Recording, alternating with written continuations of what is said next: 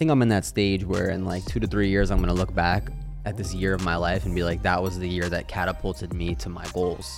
There's a time for it. And that's my argument to people. They're like, why do you work so much? And I'm like, I feel like this is my opportunity. This is my window. And then I'm going to chill out in 2 to 3 years. Everybody want to get the bag, but y'all don't really know what it's going to take. Trying to figure out how to start now. Blue gems, gotta show you the way. Cause we talk finance and amortizing and anything it takes to get real estate. We've been grinding all day, finding ways to get paid. Better hop on this wave, cause we're dropping blue gems. JB dropping blue gems. AG dropping blue gems. New podcast, baby, tune in. We in this thing dropping blue gems. Let's go. Let's go. Welcome, Andrew. Such a pleasure having you on. You are a true professional, and I greatly admire that about you. So ever since that, man, we've been in touch and in talks. And so super happy and grateful to have you on. We'll kind of dive a little bit into how you got into real estate, what you're up to, your story, whatever you want to talk about, just to kind of give the audience an idea of who Andrew is. Cool. Very cool. I'm just going to add that we actually met on the phone. We did. Yep. You were looking to buy a property up in Cleveland in Tremont. We started talking about a loan, and it turned into more than a loan. We talked about IRAs, how to finance the down payment fees. We got more people on the phone. We were conferencing. We talked about fees, and then we got into, hey, what's going on with Airbnb regulations up there? Yep. Is this a wise move to make? Agent was pushing a little bit, but I was always on your side, like, this has to be right for you 100%. guys. And like you said, there was a good connection. It was such a good connection, I moved down to near Orlando to be closer to you. No, that was just Right. that was just the side benefit. We moved in May last year for some other reasons. But in any case, I started the real estate journey a little late in life. Later in my career, I had a full 25 years in the restaurant business. I traveled a lot. I had lived in Italy. I lived in Poland. I lived in South America. I was a free spirit, single, enjoying being single. That's awesome. And, I was getting older, and I said, hey, this is getting tiring. And I found a great girl. So when I got married at 43, and I didn't really have any savings. I was living in a crappy apartment. I thought it was a great bachelor pad. She quickly showed me that it was not, that it sucked and it was not acceptable. Marriage changes a lot of things. Absolutely. As maybe some of you know, you know. I did want to talk about financing. Oh yeah, because sure, that's interesting. That's your background. Plus, it also relates to STRs. So yep, it sure does. Let's talk about how you financed the Sanford deal and kind of run through that process real quick. Yeah, so obviously as a DSCR lender, there's actually different terms that float around. The most common term and the longest running term is hard money lending. Hard money lending does have some certain negative connotations and limiting connotations to the term. Limiting for me, for sure. 'Cause Yeah. you say that, I'm like, wait, that's the same? Yeah, hard money DSCR. I'm like, whoa.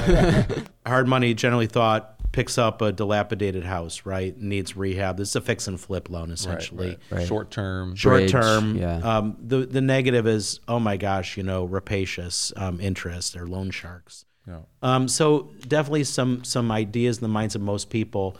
And so really, private money lending is more the term that we want to use. So there are, like for instance, American Association of Private Lenders. I'm a member of that.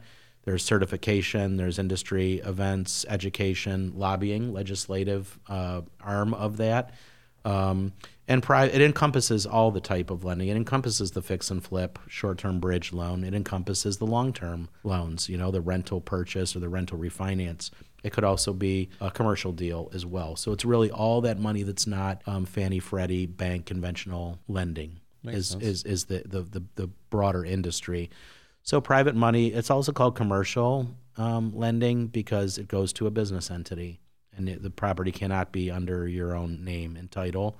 It's made to a business entity, stays off your credit report, much easier, looser seasoning requirements, less scrutiny. So it is an asset based. In other words, it goes off the asset. Is it producing? Will it pay the loan? And then the borrower, how's their credit? And then do they have enough money to do this? It's really the qualifying factors. Much easier underwriting. Yeah, definitely. Do they? You said they need certain money. Like, is it 6 months reserves? Is it a year reserve? For short term, it's just cash to close, and then your reserves to start the rehab in that buffer there, and seeing some of the rehab funds in your account. Okay. You'll get refunded, but if you got no more money, how are you going to start this project? And if something goes, over, or you run into an unexpected expense, whatever that is, it could wipe you out, and now the loan is in jeopardy. For the long-term loans, generally also cash to close, or if it's a cash out refinance, they'll take that out of the loan proceeds, but they still want to see that 6 months of reserves. So it's make sense lending, it's asset-based lending, and we like to say private lending. Makes sense. And what is the threshold there that you're looking for? Is it 1.25 over the debt service? Like, how do you determine the ratio of a good deal versus a bad deal? Yes, safe. Commercial will go down as far as 1.0. Wow. Usually in the smaller residential 1 to 4 units, 1.15. But like anything else, it depends on the lending climate. So in the last, since COVID, but even before COVID, lenders have to compete to get money out in the street. So if one guy does something where they lessen the requirements, everybody kind of has to fall in line, or they're going to lose that business. So, it really is. And then when it turns back into a foreclosure or a buyer's market again, prices fall, and then everyone's, looking for money, but money becomes more expensive. Then it shifts again. Things tighten up, lending tightens up. So it's this ebb and flow, just like properties. This is kind of like off topic, but there was something that you said when you and I first met. Yeah. And I want to bring it to attention because deserving so, I think all lenders deserve this, right? All brokers, lenders. There was a point in time you and I were still getting to know each other, right? Yeah. And I'm taught as an investor to try to save as much money as possible. Sure. Yeah. I remember this conversation. Yep. And I say, Andrew, do you think that, you can come lower on your points, your broker points? Yeah. And you said, well, it's crazy because no one ever asked the agent or the realtor to lower their commission. Why would I do it? Like I still have to make money. I'm still doing a really good job and providing you value, right? And I didn't argue with you. I said, no, you know what? That's a great point. I respect that 100%. But I'm conditioned as an investor. Bigger Pockets tells me, Robert Kiyosaki tells me, try to save as much money as possible and try to do it. So for all of the listeners out there, I want them to know from your perspective, like you shared that to me. And ever since then, I've always respected that about not just you, but all lenders. You guys are hustling and making, great relationships and saving us tons of money. So I wanted to highlight that because you guys are deserving of that. Yeah, I appreciate that. It's funny because maybe it's the way my mind thinks, but I remember exactly where I was when we had that conversation. I was pushing a cart in Cleveland in the Aldi parking lot. And I already liked you, and we had some conversations, and I liked that you guys really dug in, and we were having longer conversations and bringing people into it. There was engagement, and I think I told you, I don't mind you asking me that, but I'm going to explain to you why I don't feel it's fair, And by the way, you can push against brokers and agents. It's just a fee structure that's really set in the industry. And so it's much more difficult to get that adjustment. They have much more backing behind them, where it's just, no, that is what it is. And you say, well, I'm going to go somewhere else. Well, it's going to be what it is for them too. So, being cognizant of that, if you have a relationship and you're doing things, if you're bringing me business, I want to recognize that and keep the business flowing. So I do cut my fees for repeat investors, but let's do some business first. The guy that comes first, immediately to me, and that, I'm not likely to do it. I'd actually rather give up the loan because I have to have that value and not be resentful if I put in a lot of work and don't feel like I was adequately compensated for it. So it is a conversation, and some people know how to ask for it and some don't. And I think I can immediately tell when an investor is asking the wrong questions. So if they immediately focus on the rate, I know I'm probably not going to do a loan for them, because by hitting that first and And for them to keep talking about it indicates that that's the most important thing for them. It's their pain point. And I'm not going to compete on rate. I don't. I'll be upfront about that to anybody and say, I'm probably not the guy for you. You know, you will get the lowest rate if you go directly to the bank, the credit union, and you get the bottom rate of, Fannie and Freddie that they can give out, the very bottom market rate. What I am going to give to you is so much more than that. First of all, that loan in an LLC that serves a business purpose, protects your property legally, helps you with your tax, the tax benefits of that. Second of all, you can have numerous mortgages. The bank is going to, your debt to income ratio is going to limit you on how much lending you can do with the bank, because they keep coming back to you as a borrower, and it's a tough underwrite. They will really scrutinize you and put you through the ringer to get this loan. Ours is a much easier process, and you can stack up these mortgages. There's no limit. You can build a huge portfolio pretty quickly using private lending. So that's, number two. Number three, I'm not just a guy in a bank who's just going to get you this loan and that's it. See you later. If you ask, will you have any recommendations for a guy to do my roof? Dude, I'm just doing your loan for you. What are you talking about? Whereas, the out-of-state investor with me, they're going to get a recommendation for a roofer that maybe I've used or people that I know is trustworthy, still vet them and everything, but on a short list of this guy's going to do good work.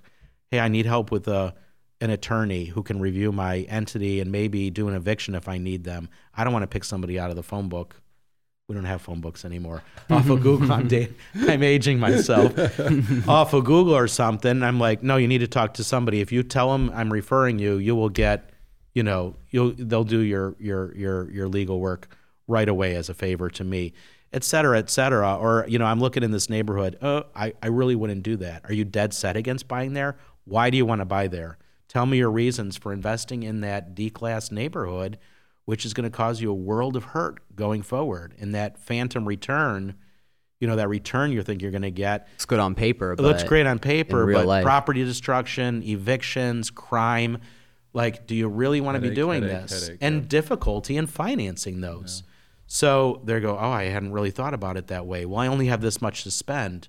Well, you can do a BRRRR loan with this and leverage that money. That's what I'm here to help you. Get into a property at this, do some rehab with a local crew, turn around, refinance it, get most of your cash back, and do 2 or maybe 3 of these next year instead of 1 in a bad area. Yeah, and the credit union is not going to tell me any of those things. They're not going to tell you that. Just here's your loan, sir. Yeah. I care about you because I want repeat business. Most of all, I was in your shoes. I care about if you're successful.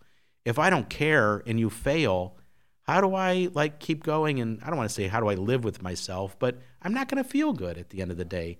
I want to see everybody go in and kill it because there's plenty of pie to go around.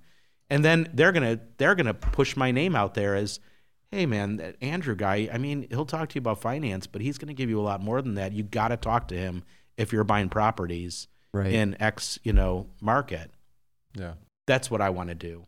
And I felt that, just in the short period of time that we were underwriting that Tremont deal. And yeah, I'm kicking myself kind of. I still should have pulled the trigger. Maybe you did other things. Yeah, that was a good deal. And you're doing great with it. That was a good deal. It was. Yeah, but you were excellent. Even whenever I was like, hey, do you have any STR property managers? You were a big resource and worth every single penny that you were charging. I talked to you all about Airbnb regulations. What was the likelihood of those being actual? Yep. Difficult to work with, or what was just being talked about or was only going to be enforced and not really enforced 100%. And can slide under the radar with operation of it. We had a long talk about that, and that was knowledge of the local market. And I was going to do a loan on something that I knew that I did myself, so it wasn't like, I'll find I would never buy that building, but I'll finance it for you. That's something I loved about him too, because I was you're in the trenches. Yeah, he had 13 experience. SDRs, and I was like, wow, this is incredible. I landed the gold mine of lenders, Right. So yeah, it was. After I asked that question, I was like, you know what? he's earning his money for sure. So how did you respond to that question on that initial call? I did what I just did. Yeah. I explained the value of what I do and how I needed just to make a minimum to run my business. Yeah, it was a super simple Yeah, conversation. and so and that was it. And said, you will get a cheaper loan, cheaper process, going directly to somebody, but you're on your own. Right. So it's always that balance. It's that trade-off. And I know guys, experienced investors, who just wouldn't take a loan with me, and I'm not sore at them at all. Yeah. They're great friends of mine. I had a guy call me the other day, and we were talking about this and that, and he was kind of asking me, and I'm like, Isaac, I know you're not going to take the loan because you're too smart, and you would kick yourself if you did that. You always want to go and do that, and he does. He does his own financing, and he's got a team, he's got an office, and whatever. And I'm like, it's no sweat off my back. I actually just like shooting the breeze with you. I like you as a person, an investor, and I'm happy to give you some insight into this financial question you had. But don't feel bad for not taking a loan with me. That's just it's not in you to do it. So, but a lot of other people aren't where he is, and he's been in the trenches too for a long time, so he knows how to go out and get that loan. But like I say, like I'm not hurting for business, and I don't ever want to feel like, I'm upset if I can't do a loan. Right. I want to do the best I can at whatever I take on. I want to take on and do the best job I can. I don't want to, take on too much and not perform. I hate that, and I wouldn't do that. And I also feel like, if leveling up and taking on more business and growing too quickly comes as, and as a result of that, my family life suffers or my personal life suffers, or I get grouchy and unhappy because I'm working too much or under too much pressure. I've been there. I never want to go back to that place again. It was a terrible, horrible place to be. And, just speaking freely, when we lost those two flips, my personal life, me with my wife, our finances, our family, took a huge hit, and things were really, really rocky. It was a horrible time. To come out the other side and to be successful, I'll never forget that experience. I'll always be grateful for not failing and for not, cracking, and for being able to overcome, that difficulty and come out the other side. So that's kind of like a pain point for me, is taking on too much work or being too stressed. I'm like, I'm always looking for a way to reduce that and be happy with what I've got, be content with what I've got, and be thankful for what I've got, and saying, okay, do we have room to take on a little bit more? Yeah, then let's grow a little bit. Or, you know what, that was just too much. Let's back off. Powerful. Yeah. There is a lot of power in that, for sure.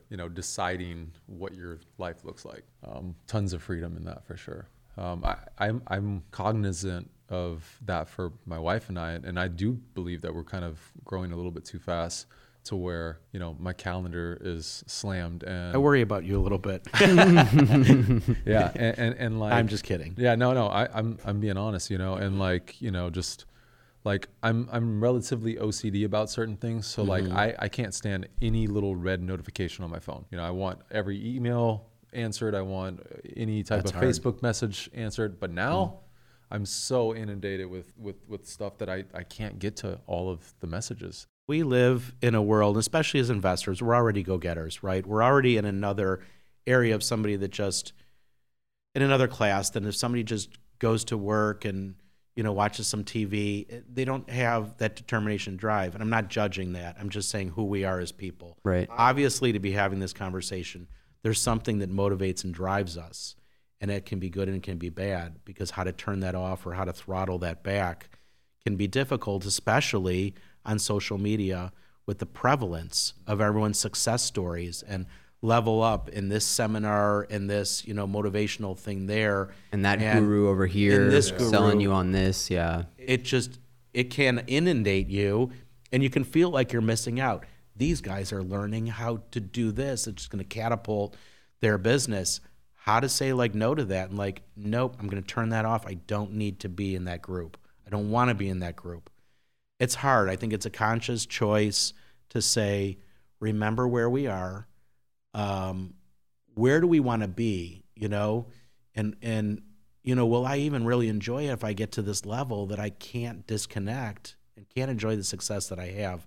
But I think that it's something that you need to disconnect and meditate on and take that free time, which is very healthy, to put away your phone, just sit, pray, think, take a walk, even while you're eating, just to disconnect and just kind of let your mind drift a little bit and say, okay, we should probably take a vacation this year and enjoy some of the money that we're making and reconnect with each other as spouses, or I haven't seen that family member in a while. Let's just get away, put some things in place to handle business while we're gone. But I'm guilty of it myself, and I have a hard time because we are more successful now that it kind of becomes habit and rote to sit in that seat, take those phone calls, get all those notifications and email cleared and everything real. I'm a little OCD myself. But I say, when do I stop? And my little girls come home from school and I can't disconnect and go play with them and have dinner with them. I'm like, this isn't right. So it reminds me of that one time where I get a random text message from you. It's like relatively late, and you're like, "Hey, I want to take my wife salsa dancing." Where can I go? Mangoes is pretty good. We actually had a good time that Mangoes is good. I loved it because, he is hustling and he has, a successful business and he's doing loans and STRs but he has this awesome relationship with your wife. You talk about her all the time. I had the privilege of meeting her. She's excellent. And it's just it's super cool that I'm like, there's salsa dancing today. Yeah. At Mangoes. That's a good time. We used to dance a lot, and then, so I used to, before I got married, I was living like this awesome bachelor lifestyle. I mean, I was in South America for 2 years. I was tearing it up, man. Rafting down rivers and climbing mountains and in like carnival parades and whatever. Like, my life when I came back changed so drastically, so fast. But I didn't have any savings. And, when we first got married, we went out salsa dancing. And I had been going a long time before that. But all of a sudden I realized, whoa, I can't do this. So I actually started driving for Uber and Lyft. And so after the restaurant, those were good times, Friday night, Saturday night, after the bars. So it was great to leave the restaurant job and make a few $100 extra each night. That was at the beginning when you can make some serious bank. Yeah. Not like that. It hasn't been that way for a long time.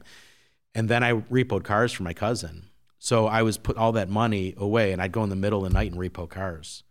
I was just, so no more dancing. I'm out at 2:00 in the morning driving drunk people or, spotting a car with a tow truck, So crazy times, but I hustled and did what I, need to do. Now we can the girls are a little bit older. When they were babies, we couldn't go out. They're 6 and 5 now, and we can easily get a babysitter, but now we're too tired and boring to do it. Life is so unfair. We've kind of lost some of that youthful energy, but no, it is great and it is fun, and what a cool city to be in, by the way. There's so much around here, Yeah. We love that. We love Orlando. We love Sanford. And I shouted out to you because I like to use local resources and make you feel like I'm thinking about, even if you didn't know, right? I said hi to you, just a little shout out. Yep. I think that's kind of fun. If somebody messaged me, I'd be like, I love to give referrals and advice. I think most people do, and you get a little text message, hey, where should we go for this, Yeah. So anyway, I like to do that kind of stuff. That's awesome. I love it. Yeah, I mean, the work-life balance is something that we should all be striving for, I need to get better at it. Yeah. Sure. Yeah, you I'm taking inspiration. Yeah, you're grinding all the time. Like when I've only seen him grind. I've never seen him do anything else. So, we can all take note of that for sure. I think I'm in that stage where in 2 to 3 years, I'm going to look back at this year of my life and be like, that was the year that catapulted me to my goals. There's a time for it. And that's my argument to people. They're like, why do you work so much? And I'm like, I feel like this is my opportunity. This is my window. And then I'm going to chill out in 2 to 3 years. I promise people I'm not going to be working 90 hours a week forever. It doesn't make sense, right? Because there has to be an end goal. Right. You have a goal, and you know what you need to do to work towards it, and you're willing to give something up for that. You're putting in the time now to enjoy the fruits later. So we should probably get into the segmented portion of the show. So I guess the first question I had for our standard portion is, what made you choose short-term rentals as an asset class versus long-term rentals or fix and flip or wholesale? So I did all of those. Right. We started with the Airbnb, and I think I answered it in the main portion because that was it was our best return. We enjoyed doing it the best, and so that's what we circled back to after I tried so many things. And believe me, if there was a strategy out there, I wanted to try it. I had shiny object syndrome like nobody's business, and seasoned investors looked at me and were like, "Oh, he's gonna crash so hard. Oh, this guy." He's got problems. And I did. I wanted to do tax deeds and wholesaling and turnkeys and overseas and fix and flips, Airbnbs and,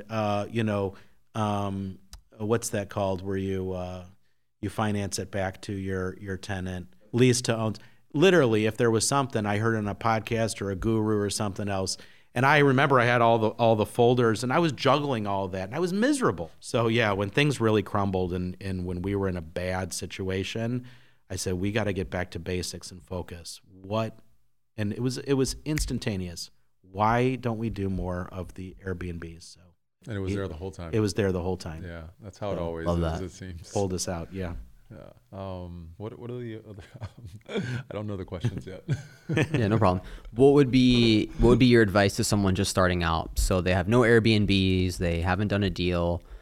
Would you recommend them to get started in the short-term rental game? How would you approach that if you had to go Yeah, back I mean, in I time? love it, and I still think we're in the growth stage of it. I don't think we've had any kind of penetration for what it's going to be. We can see the shift towards this kind of living and adoption, and the world's going more towards that, not away from it. It's almost like cryptocurrency. I don't care what you try to do to block it or stop it or hate it, you can't. It's a wave that is going to come, and whether you ride that wave or get crushed by it, that's up to you. So I love them. What would I tell a new investor? Like anything else, inform yourself, stay in some, talk to other investors doing it. And if you're looking at a property, run the financials so that if it works on regular rental income, you always have that to fall back on. Don't plan on it making that much money. So we experienced that during COVID, during the lockdowns, when we lost all of our reservations in March of 2020. Everything canceled across the board. I really didn't panic. I don't know why, but I didn't panic. We lost reservations for 2 weeks, and then I said, okay, what do we do here? Let's slash our rates. Let's do a 7-day minimum and see what happens. Boom, boom, boom, boom. They all filled up. And that was it. In theory, what I always knew would happen, will we be able to pay the bills? Will they cash flow even on a lower? And they did. And then, things got better from there. So find a property, configure it as a regular rental, and then maybe do a double, a duplex, or a triple or something. Put 2 regular tenants in and try one of them for short-term rental. If you're doing an apartment, a small apartment building, 6 units, rent out 5 of them and keep one of them for a nurse or something like that and see which one you like better. I would say go all in, but not necessarily on the commercial property that presents problems on that 5 units. But on the 1 to 4, let's say just a single family, try it. Get some furnishings. You don't have to start with like doing it all new and like a picture out of an architectural digest like his beautiful. His wife's design is amazing. So no, it doesn't have to be that. And we always aimed in the lower segment of the market. We wanted full, what do you call that? We wanted the fewest vacancies we could, and we wanted to maximize income. And so since we were really hands-on, we were able to clean in and out, and we really needed the income. So we had to really push that envelope. So we bought cheaper furnishings. It worked for us the way that we did it. I think we've moved beyond that, and we're going more towards the luxury or the middle to higher end of the market. That brings me into the next question, which is how do you go about selecting a market if you're a new Airbnb investor? Well, knowing what I know, seeing out-of-state investors, out-of-country investors doing that, being involved in turnkey properties to overseas investors. When I first got started, I was working with a guy in England. He was bringing buyers to buy turnkey properties based on return in what turned out to be really inner city Cleveland. We ended up doing 23 houses in 15 months. It was an amazing learning experience for me, but it was very painful, hard, kind of not very profitable at all, and eventually cut ties. But, I saw the difficulty. These guys buying we had Thailand and Egypt and Norway and buyers from all over the world, and they never saw their property. They were never here. They were relying on somebody halfway across the world to do this real estate investment for them. So many of them failed. Property management dropped it, and their violations are piling up, vacancies, destruction. Just everything you imagine going wrong goes wrong when you're not there. But for me, it was painful to go across town to check up on a property, to go the other side of town. So compiling all those experiences, we kept our Airbnbs within a 5-minute radius. And so if we had to respond to a call or run over because there were no sheets and people were showing up and like, hey, we can't find the address, or we walked in and something's wrong, the place is still dirty, what do you do if you're a half hour away or an hour away or a state away? There's not much you can do. And so I just took all that and be like, really, the property that's really close to you, you know it, you're really readily accessible to it. You know your market because you live there and close to it. You know the people living there, the community. It's just on so many levels, it made more sense. So I don't try to do anything remote anymore. Everything's going to be really close. We even talked about that, about this current property. What about if we move out of Sanford? Well, we would know now to get a manager, and we've been through that before, but it's something we already talked about, and this property is close. It's 5 minutes away. And then the last question is, who or what has been your biggest influence in your STR journey? My wife. My wife. I read Rich Dad, Poor Dad before we got our first house. Love that. That book changed my life. Yep.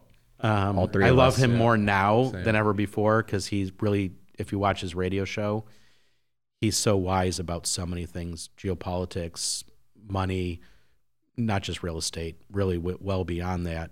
He's a very, very wise man.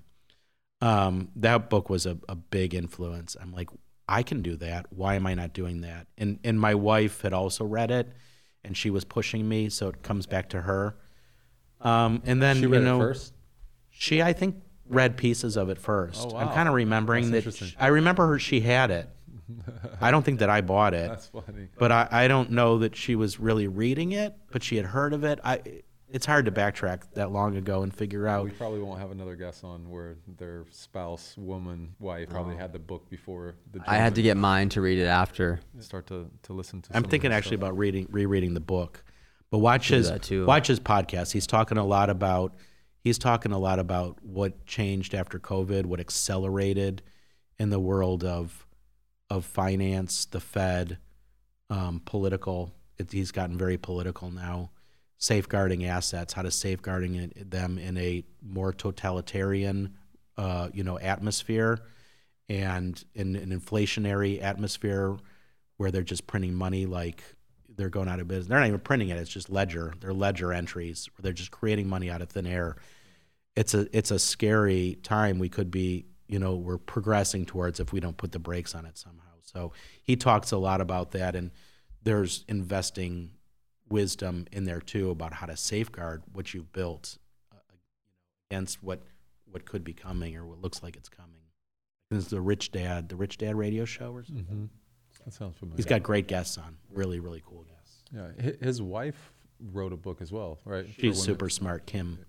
Yeah. For they're the same. They're business partners as well as That's life cool. partners. Yeah, that's cool. One thing that I do want to ask. So, final thoughts. Any advice for people in general? Has nothing to do with real estate. Just like anything you want to share with the audience. Just any closing statements. A blue gem, if you will. Yeah. Just anything. It doesn't Well, have to be. I guess kind of reiterate, what are your true assets?